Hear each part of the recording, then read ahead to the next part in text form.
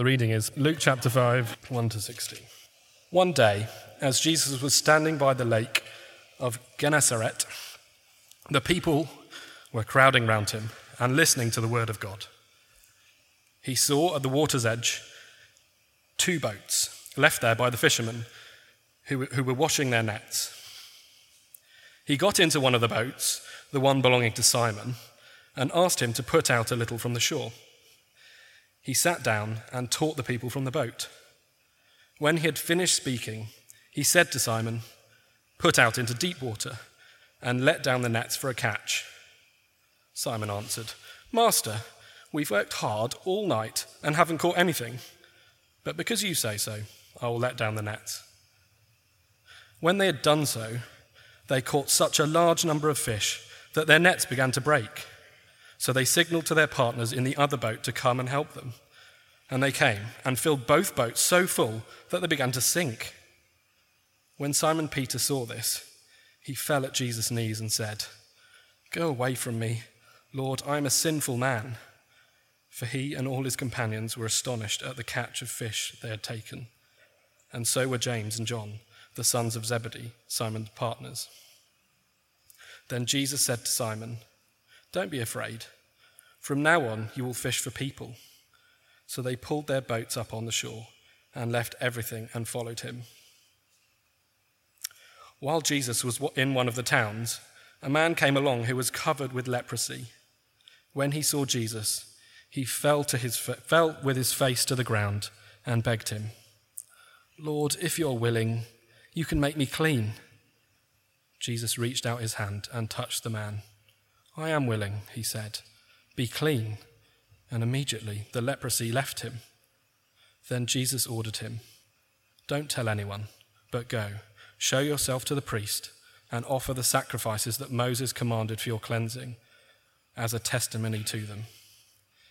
Yet the news about him spread all the more, so that crowds of people came to hear him and to be healed of their illnesses. But Jesus often withdrew to lonely places and prayed. This is God's word. My name's Phil. I'm the assistant minister here, and I'm delighted to be bringing us God's word tonight. It's a fantastic passage. Let's pray, and then we'll look at it together. Our Father God, we thank you. We thank you that the Lord Jesus came to call sinners. We thank you that to give all to follow him is the way to richness, fullness, and eternal life. Help us to see that we might commit ourselves afresh to him tonight. Amen. Now, Luke 5 is all about following Jesus. That's what's going on here. What does it mean to follow Jesus? There are lots of ways you can follow somebody, especially these days. And it depends, what it means to follow somebody depends on who they are. So if they're an Instagram influencer, to follow them means, well, you subscribe to their feed and you feel rubbish about your life as you compare your miserable average existence with their shiny, happy, perfect life, which is always like that. It's not just the photographs. That's what it means to follow someone who's an Instagram internet influencer. Bit more commitment required to follow a political party or a political leader. To follow them, I guess it means to vote for them, which is to entrust them with power to determine my taxes, power to put me at war with another country. You entrust quite a lot of authority to somebody. You give them a certain degree of control over your life. Or you can follow a cause. Today is a global car-free day. I celebrated it by driving to church this morning because I hadn't realized. Actually, I think there were 4 in the car, carbon neutral. But to follow a cause, well, it might mean a bit more than just wearing a badge, Extinction Rebellion badge. It might mean, I start trying to live sustainably. It might mean I stop air travel to reduce my carbon footprint. Although, would you think me an awful cynic if I said I don't think that applies to celebrities who follow these causes? Anyway, no, that would be a cynical thing to say. Let's not go there. We're a happy, happy people. We got away with it. But what does it mean to follow Jesus Christ? What does it mean to follow Jesus Christ? Now, whether you're just looking into Christian things, weighing up the Christian message, perhaps been brought here by a friend, or whether you call yourself a committed Christian, I don't think there's any more important question What does it mean to follow Jesus Christ? And again, the answer depends on who he is. And what we learn tonight is that Jesus is Almighty God, the Word of God in human flesh. And to follow him, well, it means leaving everything. It means leaving everything. Okay, let's look through the passage. You've got an outline so you can see where we're going. We're really just going to go through 1 to 11. There's more than enough in there to keep us busy for the next half an hour. So firstly, the magnetic, mighty Word of God. Turn up Luke 5, if you've closed your Bibles, page 1032, verse 1, Luke 5, verse 1. One day, as Jesus was standing by the lake of Gennesaret, that's just another word for Lake Galilee. One day, as Jesus was standing by the lake of Gennesaret, the people were crowding round him and listening to the Word of God. Now, for once, the front pew church is not empty, and the people are absolutely crowding round. It's not really describing something like a church service. It's more like Bank Station on a Monday morning trying to get into a delayed train. It's a real press, or perhaps if it's church, it's when there's been freshly baked cakes after the service. That kind of scrum, everybody pushing forwards, jostling, pushing, complaining. And what's attracting them? Well, it's not the Northern Line. And it's not freshly home-baked cakes. It's the Word of God. The Word of God. That's the magnet that's drawn this crowd. You probably saw the pictures of Norwich Cathedral recently. They decided to attract more people to come to church by putting a helter-skelter into the cathedral, because that'll make people want to come to church. I don't know the people responsible for it, but it feels, from this end, a little bit pathetic. But the truth is that churches that lose confidence in preaching the Word of God are always scrabbling around for ways to attract people in. And yet, throughout history, where churches have preached the Word of God, then, like this first century crowd, people have always come. They've always wanted to hear God's Word, because it is God's living Word. It's compelling. It is magnetic, this book. Because this isn't just a record of some stuff God said to some people long ago. This is God the Holy Spirit speaking tonight to you and you and you and me. This is God speaking right now. And so the Bible is central to everything we do at Christ Church Mayfair, because we love to hear God speak. And we know that these words have spiritual power and divine authority, unlike our own words. Now, so the magnetic Word of God has drawn this unmanageably large crowd to hear Jesus teach. And so he finds himself a rather strange pulpit. Verse 2. Jesus saw at the water's edge 2 boats, left there by the fishermen who were washing their nets. He got into one of the boats, the one belonging to Simon, and asked him to put out a little from the shore. Then he sat down and taught the people from the boat. Now, the boats they used for fishing on the Sea of Galilee were 20 to 30 feet long, shallow boats with a sail and with oars in case there was no wind. And so being quite a low boat, but as he pushes back from shore, Jesus is able to see more and more of the people. And you get this slightly strange scene where Jesus goes up to this guy, Simon, and says, "Look, can I sit in your boat to preach?" Well, I'm guessing that's the first time anybody's asked him that. But it's not the first time he's met Jesus. So you'll remember last week, Luke 4, 38 to 39, Simon's mother-in-law, this is Simon who will be called Peter, so Simon Peter, his mother-in-law was dying of a fever, and Jesus touched her, healed her, and made her totally well. So it's no surprise that he's happy to oblige Jesus' request. And so you end up with this strange scene. The crowd right round the shore, perhaps some people have rolled up trousers to wade in a little bit deeper to get close to Jesus so they can hear better. And there's Jesus sat on the boat, legs over the side, I guess toes dangling in the water, preaching the Word of God to the congregation who have gathered. Now, like all the best sermons, this one does eventually finish. And I don't know, that's nervous laughter, I don't know whether Simon was listening as he sat in his boat sorting the nets. But as the sermon finishes, Simon becomes the center of attention. And what you'll learn now is that not only is the Word of God magnetic enough to draw a crowd, but it is mighty. The Word of God has divine power as well as magnetic draw. Verse 4, when he had finished speaking, he said to Simon, "Put out into deep water and let down your nets for a catch." Let me suggest, it would be mildly strange if towards the end of the sermon tonight I said, John, I suggest that when you go into the office tomorrow, you change your position and hedge against Central European residential property. I think you'll find it's a much better position. Or Jane, look, go back to the lab and get them to rerun the clinical trials. There was an error with the last way you ran them. Run them again and you'll find the treatment works brilliantly. Or to Tom, there's no need to overhaul the entire IT system and recode everything. Just tell them to turn it off and back on again. Everything will be fine. You'd probably say, Phil, stick to teaching the Bible. You know nothing about private equity or medicine or IT. Well, likewise, Simon is the fisherman. Jesus is a preacher. He was a carpenter. Neither of those have any relevance for fishing.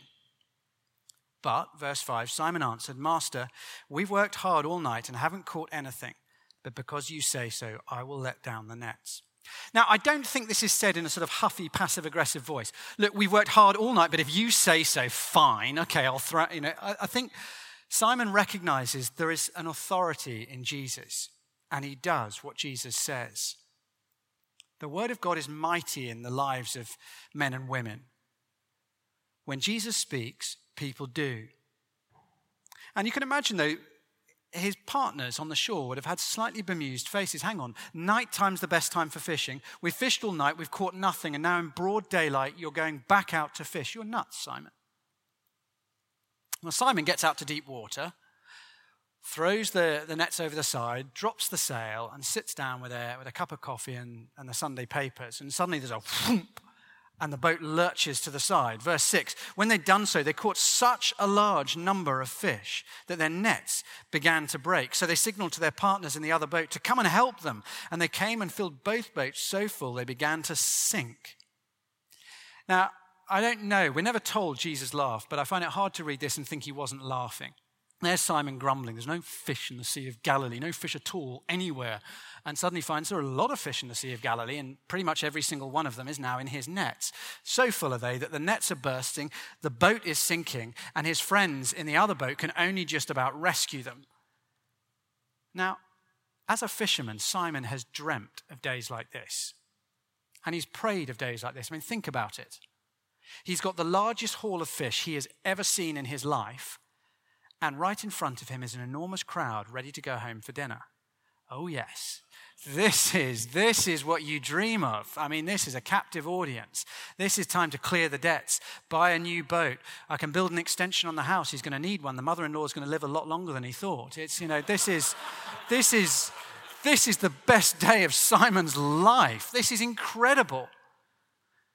And yet none of that is in his mind at all. All of the focus in Simon's mind is on Jesus. Who is this man?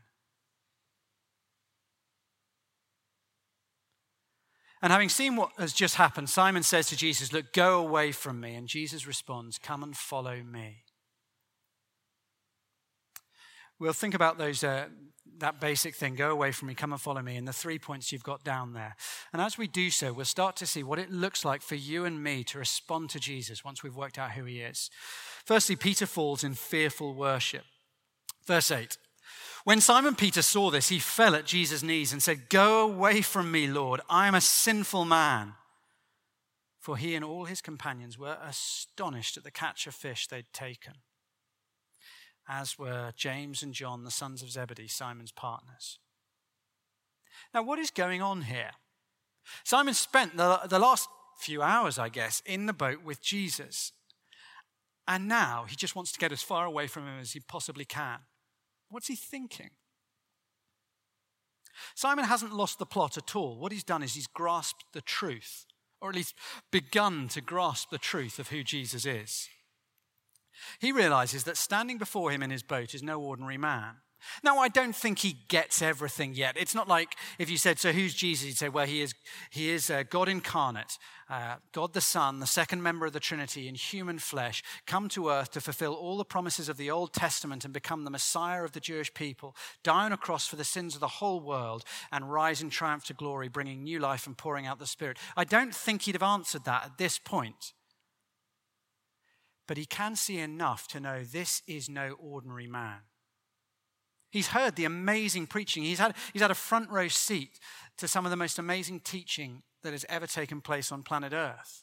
He knows this at the very least is a prophet of Almighty God, one who teaches the word of God with a power and authority he's never encountered. But he's also had a front row seat to see the impact of Jesus' words. He's seen this man touch someone who's dying and then come to life. He's seen this man say, put out your nets, and command nature so that every fish swims into them. Simon doesn't get everything, but he gets enough. He knows that being in this boat with Jesus, he is in the presence of divine power and divine authority. He is with a holy, righteous, perfect being. The word of God is in flesh before him in his boat in touching distance. And suddenly he is very aware of his own unworthiness and wants to get away as far as possible from Jesus. A few years back, I was playing rugby. Don't laugh. And I was much bigger back then. I was quick, though. I was quick. And the beginning of one season had gone pretty well, and I'd started to develop delusions of adequacy about my rugby abilities. And then I got put into the first team, and we played a cup game, and my opposite number was a semi-professional player. And it was utterly, utterly humiliating. In particular, the third try, when he literally left stud marks over me as he ran over me. To be with a real, genuinely talented, quality rugby player exposed me horribly. And I looked like what I was, which was a slightly pathetic wannabe who was never big enough, strong enough, and quick enough to play rugby, but enjoyed it a bit. And it was horrible, and I just wanted to get off the pitch. I just wanted to get away because it was humiliating. Jesus isn't offering Simon a game of rugby. It's morally that Jesus exposes him.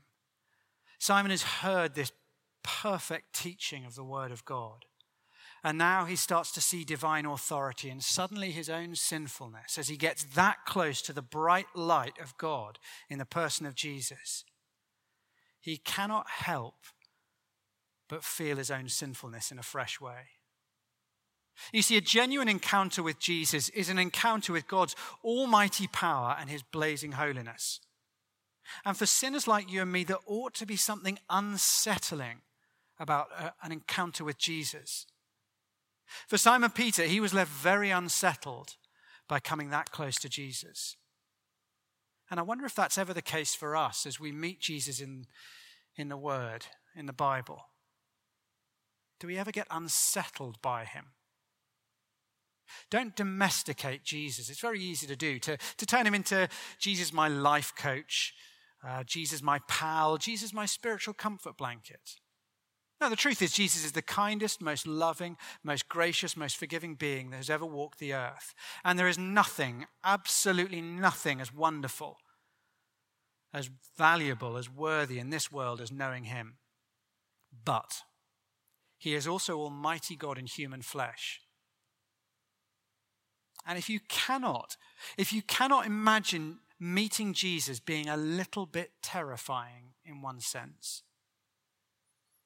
then I would suggest that the Jesus in your mind is not the Jesus of history and the Bible. Don't water him down or domesticate him. I've put up on the screen some words of John Calvin, the Reformer. He wrote this about this verse. Though men may seek God's presence with unending prayer, yet they are bound to be struck with fear as soon as he appears, indeed made faint for terror and fright unless he gives relief. There is excellent reason for them to seek God so urgently, for they are bound to feel their condition without his presence is unhappy.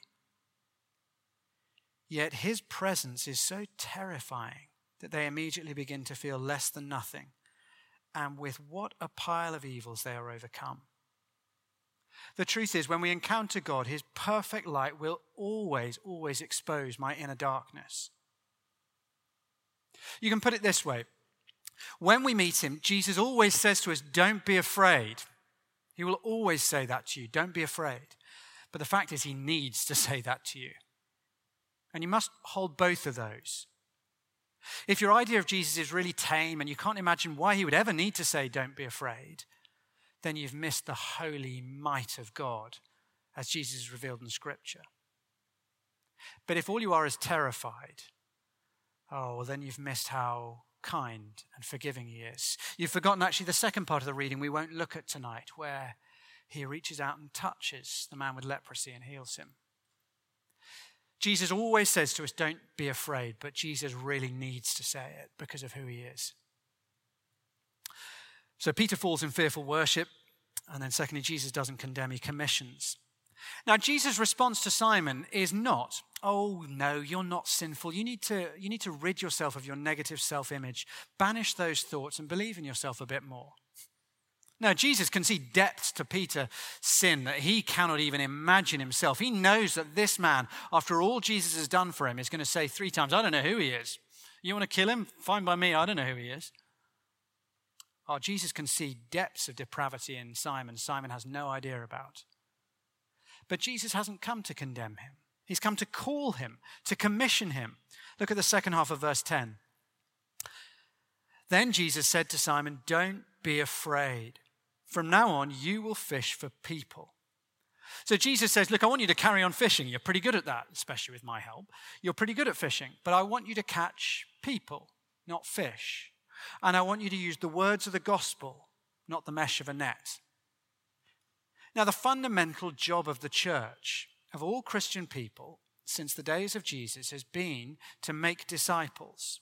That is, to fish, to go out into the world and tell people about Jesus, and then help them understand what it means to follow him. Now, Simon Peter has a particular foundational role. He's a capital A apostle. But Jesus wants all of us to be involved in this work. And you'll notice that although the focus is on Simon here, we keep being told, and the others who were with him, we're all called to be fishers of men and women for Jesus. I know of one church where whenever somebody gets a new job, they bring them up to the front of church and commission them to be a missionary into their new workplace. And there is something healthy about that attitude. There's something healthy about it.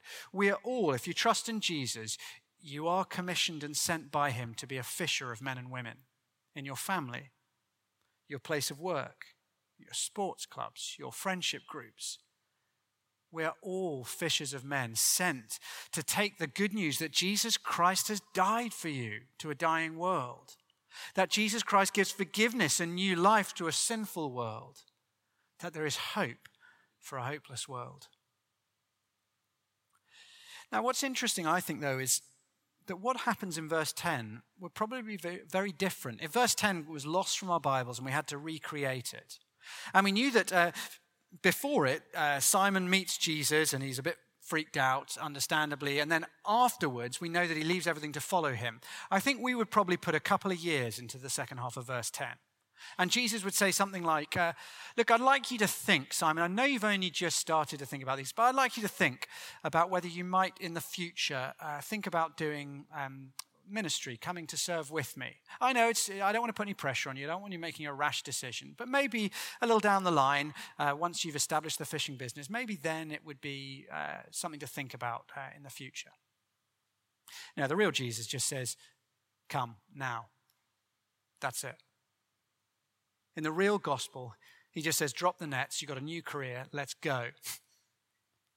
The real Jesus is rather blunt. There's no, if you feel called, because he's the king of the universe. You do what he said. There's a couple of toddlers now in our house, and they're having to learn that when we say stuff, they have to do them. And it's mildly frustrating, I'm finding, when a toddler tells you, no, that's not what we're doing. We're having sweets. No, we're not. I'm in charge, and you're eating this, or throwing it around. We're human beings. Jesus is God. I know we don't like to say these things, but he does get to tell us what to do. That's part of being God. And he calls Peter and says, follow me. Now, the gospel, as I say, the call to put your trust in Jesus, it is important that we understand it is not a request. It's a command. Now, if you're looking into the Christian faith, it is important that you work out the answers to your questions, that you think things through, you look at the evidence. That is very important. And as a church, we're very committed to enabling you to do that. And there are lots of ways you can do that. Talk to any of the staff afterwards. There are lots of ways you can do that. But the danger is that we can fool ourselves into thinking we're in charge. That the biggest question is, what do I think of Jesus? That I'm in control. It's all about me deciding, and Jesus is sat meekly there thinking, oh, I hope you like me enough to follow me. It's not like that. Jesus is God. He commands us to follow.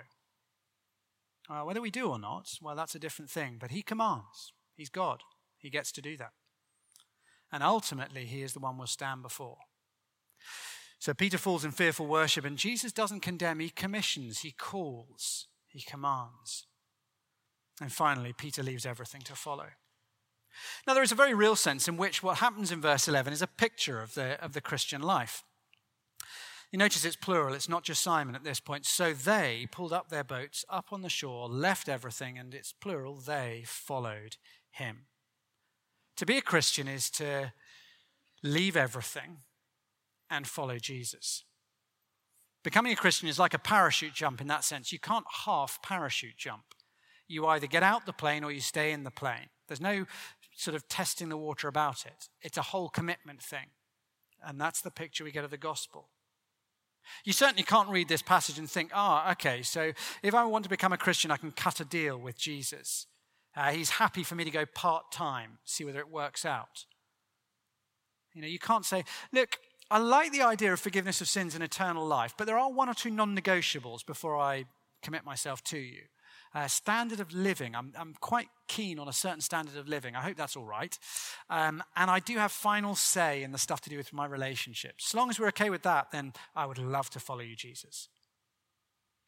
No, Jesus isn't calling us to a negotiation. He calls us to follow. That doesn't necessarily mean every single one of us here must quit our jobs tomorrow and sell everything we have and go and become missionaries to Kyrgyzstan or wherever. It doesn't mean that. But it does mean I cannot say to Jesus, look, I'll follow you, but it must not mean this. I just can't do that with him. I don't know if you've seen journalist Michael Hart's 1978 book, The 100, a ranking of the most influential persons in history. It's the kind of book that people quote from but never actually read, much like I'm about to do. But the truth is, you don't have to really read it to get what's interesting from it. It's a serious list. There's not a Kardashian or a Beatle inside. I mean, 1978, there wouldn't be a Kardashian, but there's not even any Beatles, no entertainers. Shakespeare doesn't even make it. Homer only sneaks in at number 98. It's all sort of scientists and politicians and philosophers and religious leaders. But what's really interesting is the top three. Jesus is not number one. He's not even number two. That's Muhammad and Isaac Newton. Jesus comes in at number 3. And when he explains why the most influential man in all of history doesn't come as number 1 in your list of the most influential people in history, his reasoning was striking. His observation was, he said, my observation is that Muhammad affects the daily life of Muslims far more than Jesus, teaching and example, affects the daily life of Christians. Ouch. Now, this is one man's comment. But that's a worrying comment for a journalist making this survey. He says, look, Jesus was an incredibly influential person, but the truth is that these days, as I look around the world, I don't see that those who call themselves Christians particularly follow his teaching or example. But the pattern here, the pattern we get from Simon and the others, is that they left everything and they followed Jesus. No caveats, no negotiation, no bringing old habits, old lifestyles with them. Complete surrender, complete obedience. And I found that really challenging looking through that this week, thinking, is that what I'm like? And what about us tonight? Will you put down your nets? Will you put down your career ambition? Material comfort, the desire for material comfort, to follow Jesus. He might call you to give up your job. He does call all of us to give our money in radical ways to see the gospel spread and to see the poor helped. What about, will you give up your longing to be popular and well thought of? Are you willing to leave that behind to follow Jesus? To stand with him when his word says things that are really quite unpopular in our culture today? In every culture, things Jesus says are unpopular, but will you leave behind that desire to be popular and well thought of? Are you willing to leave behind the desire to control your area of sex and relationships? Such a core part of our identity, especially in this culture. Am I willing to obey Jesus there and to leave behind my desire to control? Will you, ultimately, the question is, will you leave behind the desire to have final say on how your life goes and follow Jesus? That's the ultimate question.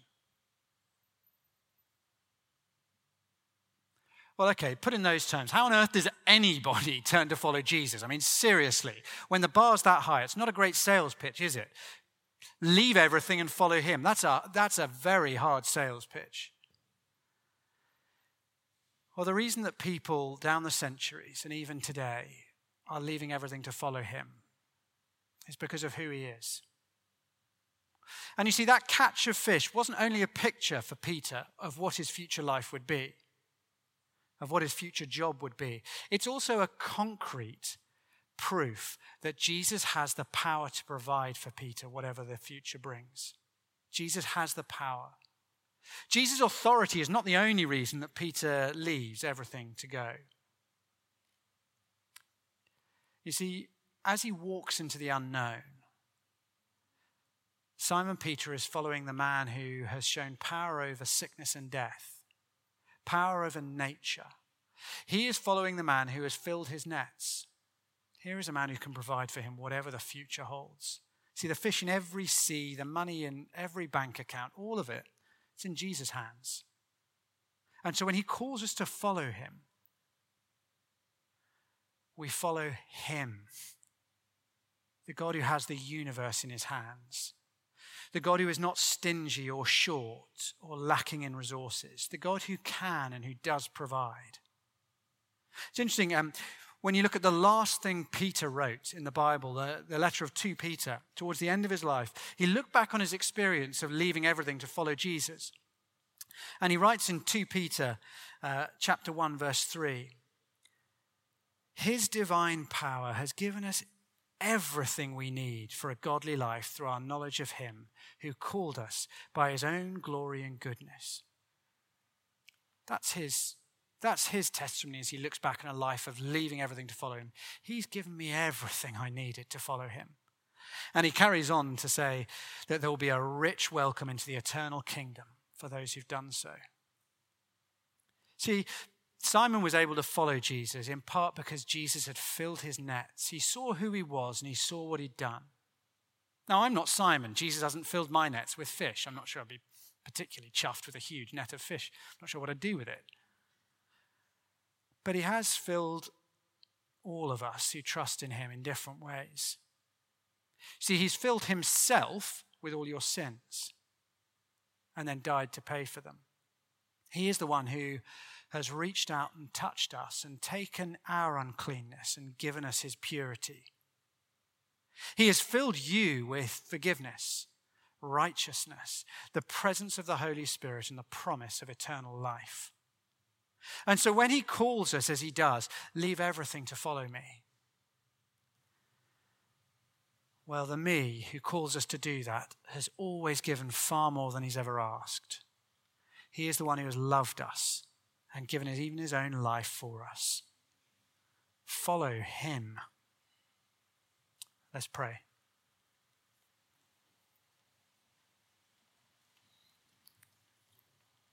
Our Father God, what extraordinary words these are, that Jesus would come and command people to leave everything to follow him. But we thank you that because he is God and that because he is Savior, It is not a foolish thing to give up everything to follow him. No one who has given everything to follow him has regretted it in eternity. And we pray, therefore, you would give us the courage to do that. Forgive us where we're clinging on to bits of our lives and unwilling to turn away from things he calls us from.